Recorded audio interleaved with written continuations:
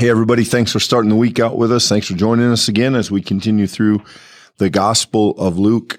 In some ways, a continuation of where we've been, at least related to where we've been. We find ourselves in the 16th chapter, moving into the 14th verse.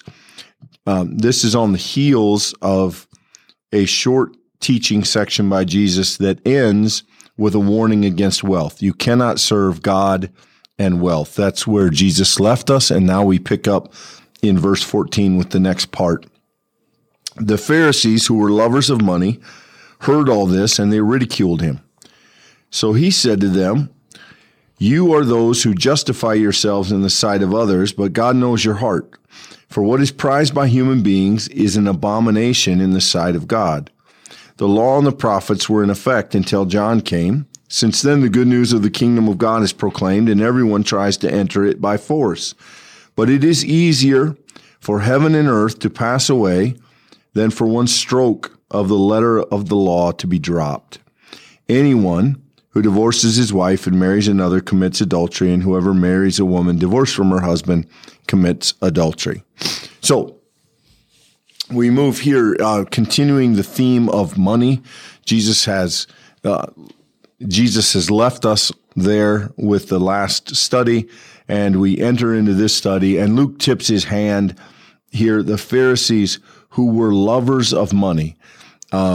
It's not necessarily, this represents two problematic groups, or maybe the combination of two problematic groups for Luke. The Pharisees are problematic because they are jealous of Jesus and they are missing what Jesus says. And then secondly, the lovers of money are very suspect in the Gospel of Luke because Luke is very passionate about wealth and its danger to believers. So Luke now combines those two things, telling us that the Pharisees, who were lovers of money, heard this and ridiculed him. Obviously, if you are a person who is highly religious and in an inner circle of a major faith, and you love money, you're going to defend those two things. You're not going to like the idea that you can't serve God and wealth. You're going to push back on that.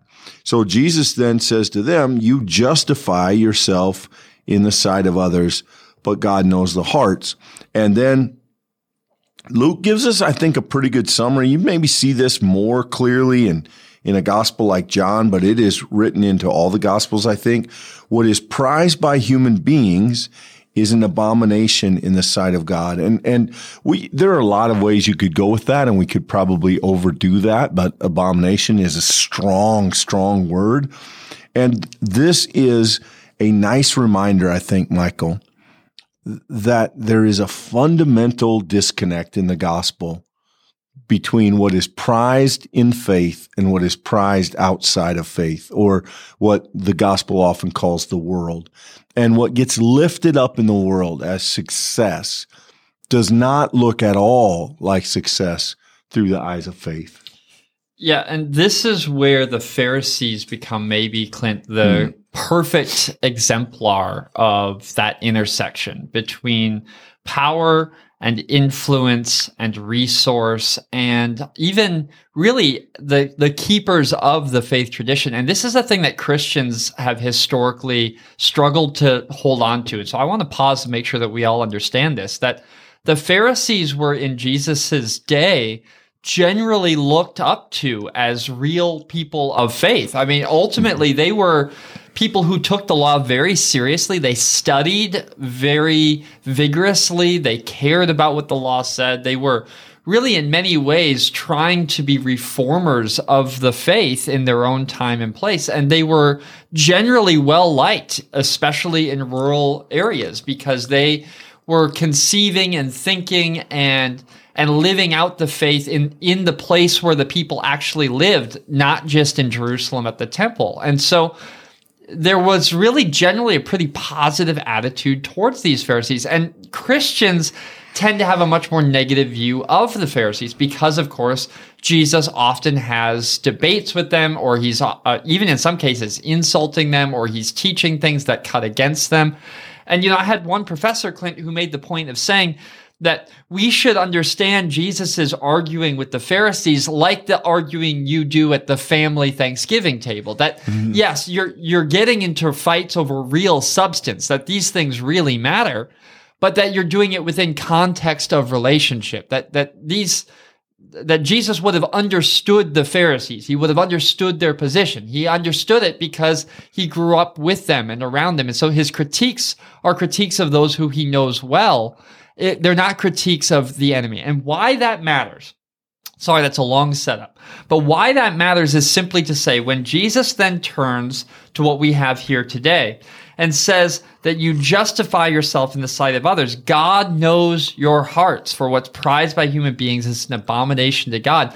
That word abomination is known by every one of those Pharisees. They regularly talk about the law, in which it states very clearly what things do and don't separate you from God. What are abominations to God? And here Jesus is saying, your expertise, your mastery, your looked up to work to lead the people back to the law and to faith, it has fallen short because why? You're justifying yourselves in the sight of others. And we, of course, think of the thousands of other examples, Jesus calling the Pharisees whitewashed tombs, the parables of,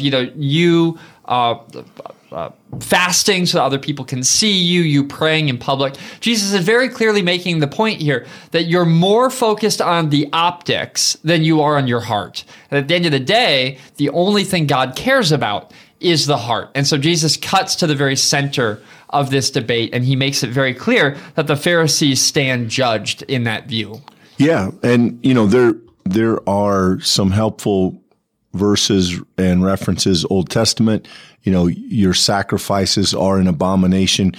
There is a long track record scripturally of saying what looks like religion but doesn't look like faith is an abomination to God. In other words, the trappings of worship without the heart that goes with it, the judgment against others without a judgment of self, that these things are offensive to God. The hypocrisy of it offends God. And to your point, Michael, that this is a conversation among the family or among insiders, verse 18 here seems completely dropped into the conversation. Yeah, right. We start with this reference to money, then we kind of have this verse or two that has to do with law, and then all of a sudden, out of nowhere, anyone who divorces his wife and marries another commits adultery. Whoever marries a woman divorced from her husband also commits adultery.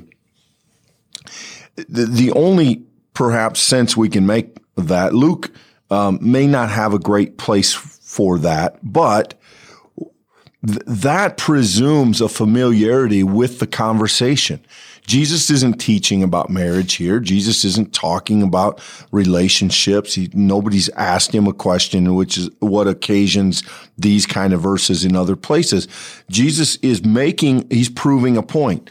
He's letting the Pharisees know where he stands in the broader conversation of what is the law and how do we follow it. He's identifying himself as someone who takes the law very seriously, perhaps literally in this individual case, and he's locating himself as opposed to the Pharisees or in opposition to the Pharisees along the spectrum of what is law. So that follow-up question, the letter of the law is not to be dropped, and then he states the most conservative reading of a particular law that Pharisees and Jewish people would have been discussing on a regular basis. Can we get divorced? Can we not get divorced? In other places, Jesus expands that into a teaching about Moses gave you this because your hearts are hard. He sort of typical of Luke, this is a blunt object, and it's just dropped into the conversation with some kind of force that leaves us a little bit rattled, except I think it helps us, Michael, if we understand that the reason Jesus can do that is exactly as you've said, because everybody knows what it means to weigh in on those questions. Yeah, this is the interesting component of studying the Bible. is that the people who received these books first understood them to mean something because they lived in the time and place in which it was written. And Luke understood those concerns and wrote towards them. And maybe the best example, Clint, I know you like Saturday Night Live and any of those kinds of late night shows or comedy shows, entertainment shows. You'll watch it when it comes out and it's hilarious. And then 10 years later, you stumble back upon an episode or you come back in and you think, wow, that's dated, or I can't relate to that. And when you come to Scripture, you're talking about multiple thousands of years between you and the original writing and receiving. And you got to think there's a lot that's going to land differently today than what it was. And sometimes we just struggle to make sense of what that means. And I want to give you an example of that here that comes from the text, actually, because when you read verse 16, Clint, it doesn't read very cleanly. It doesn't make a whole lot of sense. The good news of the kingdom of God is proclaimed, and everyone tries to enter it by force. And this is a really sort of interesting way to look at the Scripture. I'm going to pull out my study Bible comment notes here just so we can see this. It's at the top of the screen, small for you. Sorry about that. But it says very simply, this difficult phrase should probably be translated with emphasis on the passive force of the verb, and everyone is constrained by God to enter, or forced or compelled. So you might literally read this, that everyone is forced by God to enter, which is a very odd kind of telling. But I think it's interesting, if we're willing to think about that for a second, that you have Jesus critiquing the Pharisees, saying that you're so focused on the letter of the law that you are even taking seriously, Clint, to your point, the marriage conversation, right? Jesus goes right to marriage, divorce, adultery. Says, you want to talk about the very nitty-gritty of the law, what is in fold and what isn't. And then Jesus makes it very clear, there's one person doing the compelling, and it's God. There's something on the other side of this. There's really only one person who needs to be, and I use scare quotes here, impressed. There's only one person who you need to be living up to. That's God, and that's not the other sight of other people. The danger of reading a text like this is it doesn't read very cleanly or easily. Our minds cloud over a little bit. We just kind of push on through, and then you have thrown in this marriage adultery type sentence, and you think, wow, Luke, I don't know what's going on there. But I think there is in this, Clint, an opportunity, an invitation, certainly connecting it to that critique of those who love wealth, those who love power, those who want to be lifted up. There's an opportunity in here to see that when the religious tradition leads us to focus more on ourself and how we appear, than to focus on God and how we actually are, our real character and our real internal faith, that is where religion has led us astray, and therefore we will find ourselves in the crosshairs of Jesus. And to whatever extent we find ourselves on the other side of that, we're living in that path of discipleship as Jesus calls his own disciples to. I think one of the practices that can be helpful, Michael, when you find yourself sort of floating with a text that doesn't make a lot of sense, is to just look for the major things. What are the lifelines here? What can we grab and hold on to? So the Pharisees love money. So right away, there's a warning. They justify themselves. So right away, there's another warning. And the third warning then is, but God knows the heart. And then we have this idea that we're trying, that the gospel has come and the law and the prophets remain in effect, but now there is this idea of trying to get into the kingdom, of looking to enter the kingdom, but that doesn't negate the law. And what's interesting about that is Jesus is not defending himself in this instance. There are times where Jesus is very conservative and tends to stick very closely to the letter of the law. And then there are at least as many times, maybe far more actually, where Jesus reinterprets, redefines, or outright changes what they thought they knew about the law. And so the relationship of Jesus with the letter of the law is fascinating. And I don't think you could get there based on this text. That would be a much deeper examination of Scripture as a whole. And so my counsel would be is if you find yourself struggling with this passage or passages like it, look for the mountaintops. What are the takeaways? If you want to then dive back in 201, 301 and take the more advanced readings, get in with commentaries and language and tear into it, by all means do that.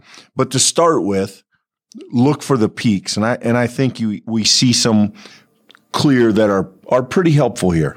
I agree completely, Clint. And I do think by way of context, again, that I really do think helps us. I want to just point this out before we end our time together. Not only does Jesus give this teaching that you cannot serve God and wealth in verse 13, notice that in verse 14, Luke tells us not only that the Pharisees were lovers of money, that's a description of the Pharisees. Notice what comes next. They ridiculed him. And you can almost just imagine the source of that ridicule. Oh, look at this backwater traveling preacher telling people that they can't have good things and be people of faith because look at us. We are those people. We have that stuff. We have that privilege. We have the money. And we're holding it together. And Jesus, his response to that should be convicting, especially for people who in many places of our lives are also very blessed, who also have a lot of luxury and gift that's been given to us. And when we find ourselves trying to hold on to things that are probably not the best thing for our soul, the acquisition of things, the showing of things, this should be a place where Christians remain cautious. It's a temptation of today's Pharisees who aren't Jews, but are Christians, and Christians who are fixated on what should and shouldn't be so much to the extent that they're unable to see what's true about themselves. And there's a beautiful kind of invitation to that, though, it's a very challenging one, I think. The biggest danger in being obsessed with the law, I think historically speaking in the church, is that those who are obsessed with the law most often point it at others and not at self. And the danger in being a legalist is that you tend to be far more fixated on where other people fall short than examining your own life for the places that it happens to you. And so when we get to a passage like this, when we get to a verse like 18, which has been a point of contention in the church, we have to do so cautiously and graciously.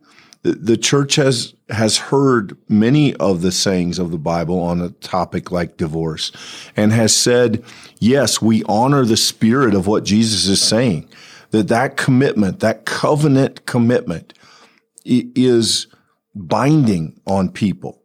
And yet we've also spoken with grace in those moments when human relationships fail and tried to make room for life and growth on the other side of those things. We've tried to allow people to continue to grow in a different relationship, in a remarriage situation. So if you come to this and these words have a personal sting, I understand that, and this is the harshest version of them that you can find in the scripture. However, it's not everything the church has said about divorce, and as much as we've clearly tried to hear Jesus speak plainly, we've also tried to balance that with the other parts of what Jesus says about forgiveness and about growth and about sanctification. And it is, in the eyes of the church historically, not a one-to-one correlation. It is slightly more complicated than to pull one verse out and say, this is everything the Bible says about this matter, which isn't true in this case. And I can't think perhaps of a better example historically than this one. Well, Clint, let's pause and just make sure that we're all clear.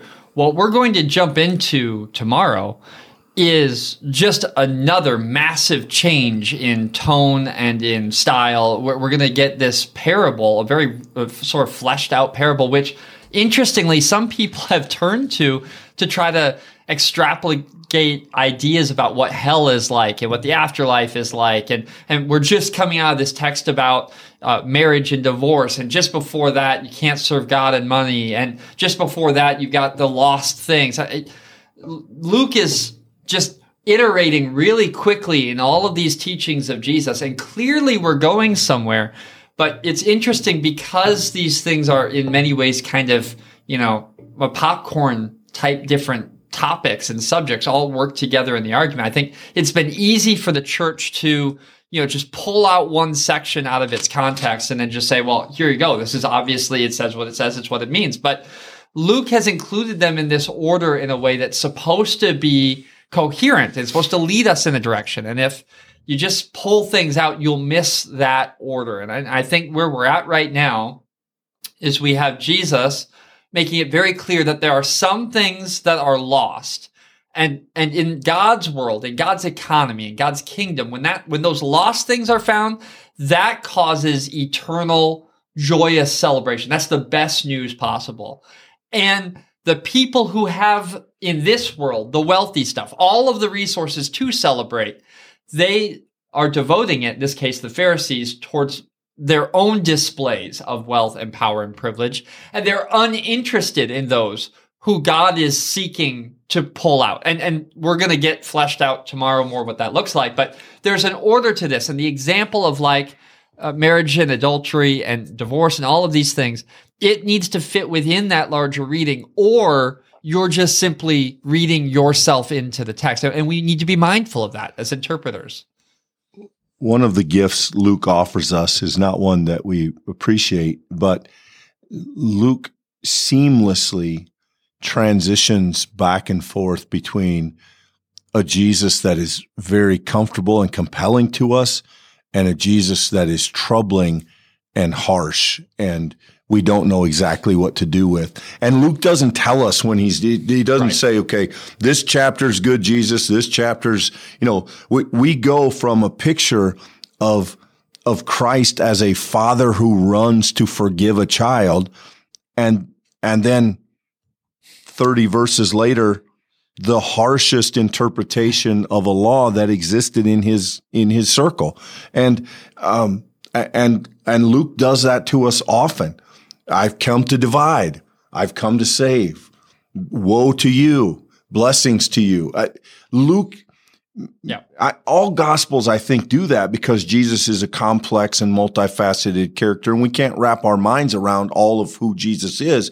But Luke slaps it together in a way, Michael, that I think is it makes it particularly apparent. Yep. Maybe it makes it particularly troubling, but I think on the whole, if we understand it, it is a good thing. About the time we think, oh, I'm really getting comfortable with this Jesus guy, Luke says, oh, not so fast. Let me tell you this. Yep. And then we're back to wrestle with who is this? Who is this man? Yeah, that's really, really well said. And I'll only add, that's a sort of a rejoinder that I would give when people say, well, Jesus was a really good teacher. You have to ask, what do you mean? Because many of the things he teaches aren't incredibly clear, right? Like, if you think a good teacher is someone who clearly communicates this is the thing, there are many times when Jesus says things that on their surface just look like they're contradictory. And that happens all the time. But that's because Jesus isn't just a walking, teaching, exemplifying, storytelling person. He's God who's broken into the world, which means that he defies the boundaries and the tribes and the ideas that we've constructed. He can be things that we think are opposites simultaneously. And that's the mystery that the gospel writers, they show us if we're willing to see it. Yeah. If anything, I think you can say Jesus is compelling, but certainly Jesus is not easily categorized. Thanks for being with us today. We've been a little long. We appreciate those who stuck with us to the end. We certainly would appreciate you giving this video a like if you found the conversation helpful. That helps others as they study the Bible find it. Subscribe for our next video tomorrow where we talk about the rich man and Lazarus. And then till then, friends, be blessed. Thank you.